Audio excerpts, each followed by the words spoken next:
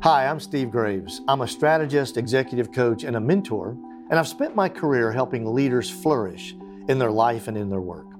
I have worked with hundreds upon hundreds of CEOs, business owners, and bootstrapping entrepreneurs over the last 3 decades. Now, one personal journey I've been on regards how the gospel goes to work. This video series is about your work, but it's also about your faith. Over the next 6 weeks, we will explore a number of topics that can reset or level set your thinking on your job and on your faith. Also, guide you to greater work satisfaction than maybe you've ever imagined, and hopefully also uncover the reach, the power, and the intent of the gospel as it's applied to everyday life. I want to show you how any work can become gospel-minded work, and I hope to stretch your spiritual imagination when it comes to impact and influence.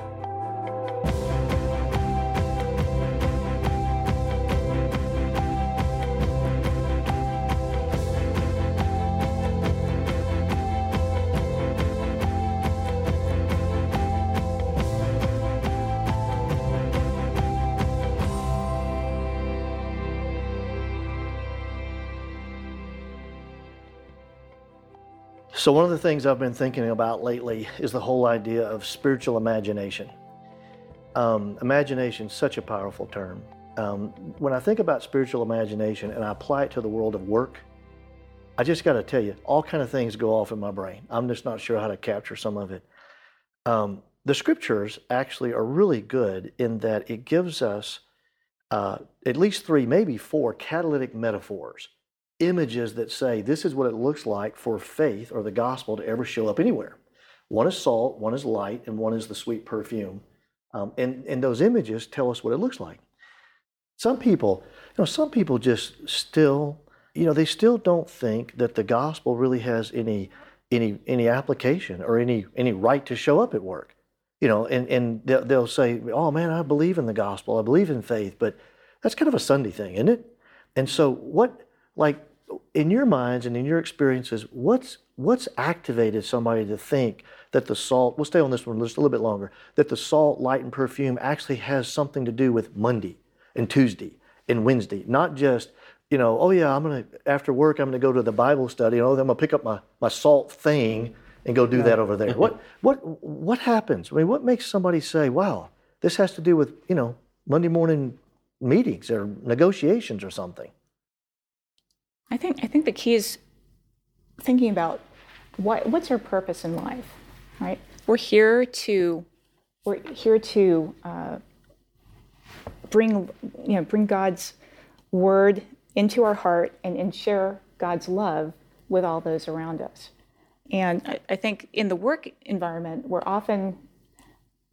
I think if we truly want to show God's love to those around us, we can do it through our actions. We can do it by giving 100% of ourselves in the everyday, workforce.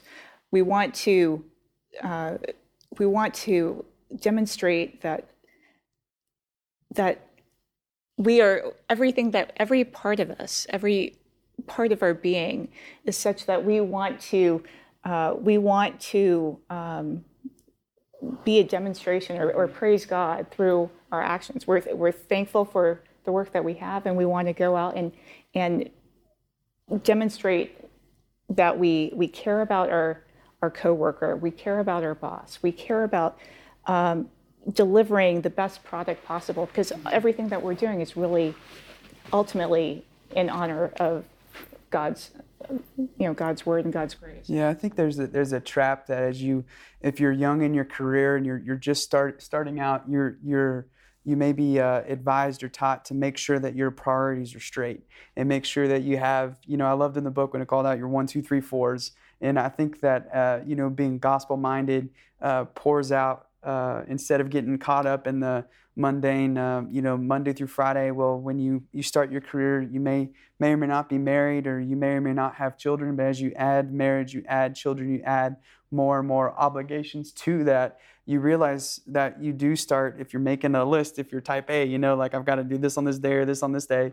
you fall into that trap, and you think that if you have it separate it out, then everything's going to be fine. But you realize very closely that nature loves a vacuum, and all of a sudden your time is taken up with everything, and the whole purpose of what you feel like you have it focused on, you try to put God into a certain time frame or a certain day of the week that works for you in your Outlook calendar. I think that is dangerous. I think the mindset of constantly living that gospel mindset will allow itself to be spilt out all over. So instead of isolated incidences throughout your week, you're looking at a holistic life of how to serve God, and that comes through your work, and that comes through your family, and that comes through your friendships and your relationships. It's kind of like the thesis of the book is a lot around the power, reach, and intent of the gospel is actually much greater than most of the time I realize and I think about. And so in some ways you're basically saying take the handcuffs off or take the throttle off of the gospel and just let the gospel go to the hour and time and day that it ought to be. Steve, you talked about how do you, is it really coming into the workplace? I really think about, no matter where we are on a journey of faith, and all of us are at a different step in our own journey, but if we're on a journey, then there's got to be some part of us that is contemplating what the Great Commission means for us. Go and make disciples. Well, how do I do that? Do I sell everything and go on the mission field?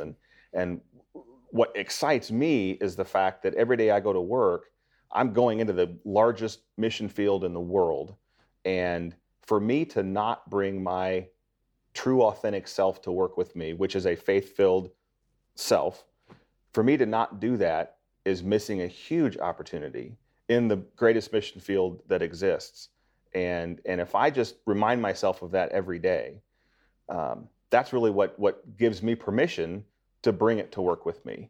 That gives me the permission to show up whole at work and do what I believe God has challenged me and called me to do, which may look very different than someone who has sold everything and head out to a more traditionally described mission field. Yeah, what's the hard part? What's the hard part for you guys to, where is it that the challenge really shows up?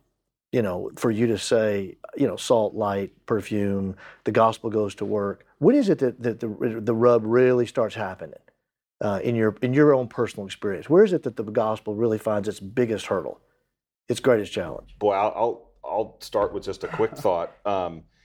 I think we're all afraid of being looked at as hypocrites, and for me to be totally vulnerable about my faith at work.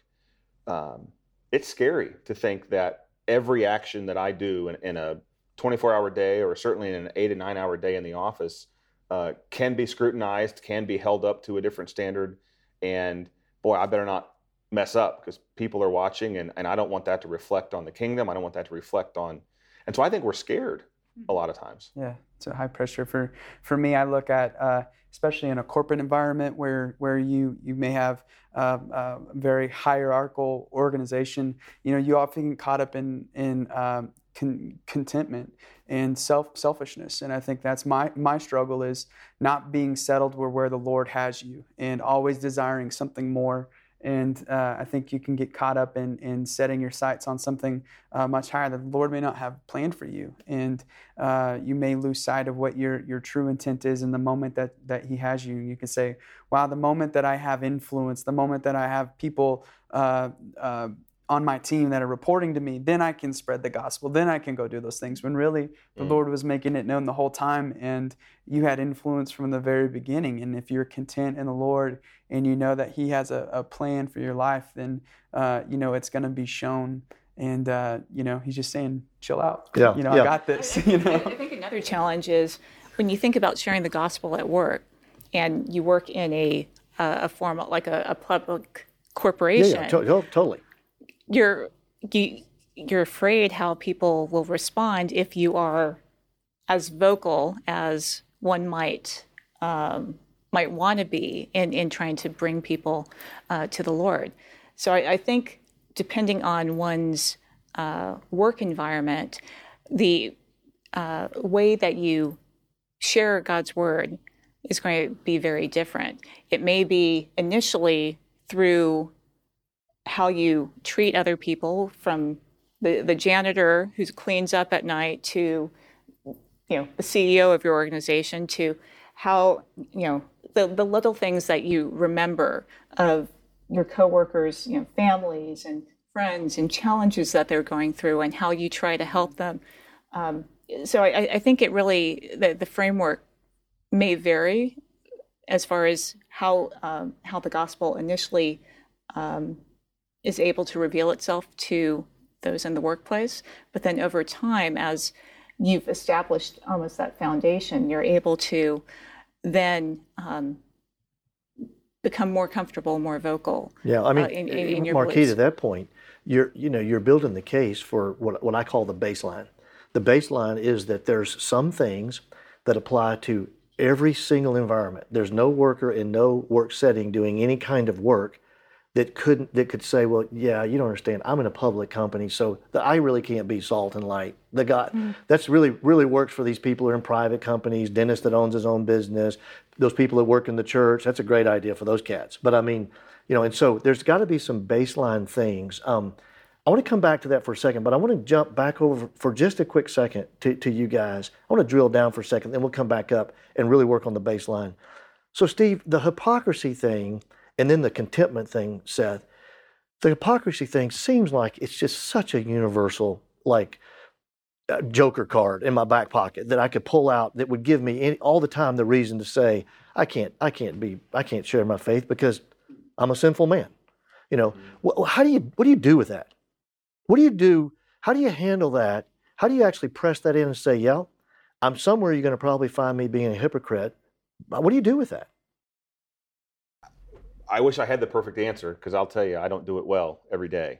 But I think there's two things that I try to think about, and I think the people that I see that are successfully navigating that really challenging water, I think there's two things that tend to come out in those people, and those are the two things I try to use as a tool to combat that myself. One is just it's no fun unless you're authentic. You have to, well, first of all, you have to know who you are, know what drives you, know what motivates you, and then you have to be that person. Mm-hmm. And if you're that person every day, and you really aren't bringing pretenses with you to work, if you really aren't bringing an alter ego that will come to some meetings and not other meetings, if you're truly being authentic, that to me is jacks to open. That's the thing you have to do. And then the second thing, and we've really talked about this a lot in our organization this year, is you have to be vulnerable. Especially as a leader in the organization, you have to show vulnerability when you are being authentic. Mm. And I believe that it's worth the gamble in an organization that if you're being authentic and you're being vulnerable with your team, you have to take that risk in showing people who you are, which includes your faith. And if somebody wants to pull to your point, the hypocrite card out of your pocket, well, I can't keep other people from thinking a certain way or doing a certain thing, but I can certainly control what I do and how I behave and how I treat other people. And if I'm being authentic and being vulnerable with my team, I think that's all I can ask. I think about grace. What an opportunity to talk about grace too. And and if you work in a multicultural large corporation, or even if a small business, you may have people from different walks of life. And just one opportunity, vulnerability, authenticity, that being the case, it's a little bit like humility. Like the focus isn't necessarily on you, because you can be who you are, who you be comfortable with. You can be vulnerable, and that's who you are. And the focus is on the Lord. And I think that the opportunity to discuss grace with others is a perfect gateway to talk about what kind of, you may just be a great opportunity to bring up your shortcomings or as a follower too. Well, Seth, you're really talking about servant leadership, and really showing that humility and that transparency to gain the support and the respect and that a team needs in order to collaborate and to work more powerfully together. Certainly conversational starters. When you do something you're not supposed to be doing, it at least gets something on the table. Yeah. So Seth, you hit on earlier the idea of contentment. Mm-hmm. My lack of being able to be settled Right. and just being content, is that something that could keep my whole salt light perfume thing upside down or whatever? Mm-hmm. Like how do you square that off? How do you finally and do you do it just once and then it's over, or is it like an every day, every week, every month? What give us? Tell me about that one. I think it's a matter of understanding where it takes time, in my opinion, to come to the Lord humbly, and I think to pray for wisdom. That's something that I try to do is pray for wisdom in my life to help me discern through those things. And too often you may get caught up in success or being applauded amongst your peers, and I think that can be a detriment, because that can be a temptation in your life, talking about taking the honor and the glory off of the Lord, when really it's a perfect opportunity to put the honor and the glory on the Lord. And contentment can reveal it, like a lack of contentment can reveal itself as you think about I got to win the race, I got to run the sprint. And it's kind of the tortoise and the hare. Are you running like a marathon, or are you running a sprint? And if you run a sprint, I mean, you're going to run out of energy, knowing that your career is such a long time frame. And I think having that an eternal perspective that says your career may be long, but the Lord's been around forever. He's been around since the beginning of the eons. And I think that mindset shows your insignificance and His significance, and it's a constant battle. But I think you have to constantly take a step back and say, this is who I am, and this is where I am right now. These are the people the Lord's put in my life. So let's focus on that and see how they can get to know Him. Hey, let's shift real quickly before we wrap up some time. I want to just at least get the idea on the table about the baseline. The book is, the premise of the book is a baseline and a blue sky. A baseline says that there's some non-negotiables. There's some universal things that everybody just ought to apply. And then there's kind of a whole blue sky of horizon that's the stuff that I have to individualize, I particularize. I say, yeah, but I'm in this kind of environment, or I have this kind of gift. That's different, okay? I want you to play the devil's advocate with me for a second, okay? Because you guys represent a lot of different environments and have represented different places you've been. What do you make the case for me that everybody really still has a baseline of gospel intention? That the reach, power, and intent of the gospel really is for everybody. I mean, what about the person who says, you don't know my boss? You just really don't know. Well, hey, I work in a public company. Or, hey, you don't understand what it is we do every day. We do toys, or we do this. We don't do Bibles. I mean, make the case back to me that the gospel really, that there is a baseline gospel for every single person. Make that case for me. There's absolutely a baseline gospel for every person.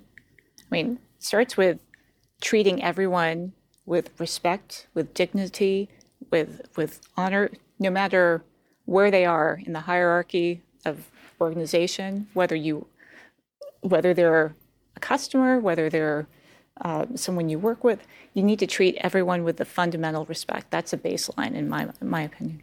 Yeah, I would say that, looking at your organization, or if you're a small business owner, or you work for a large corporation, you should be focused on what that gospel is, because at the end of the day, your function and purpose is to worship and glorify God.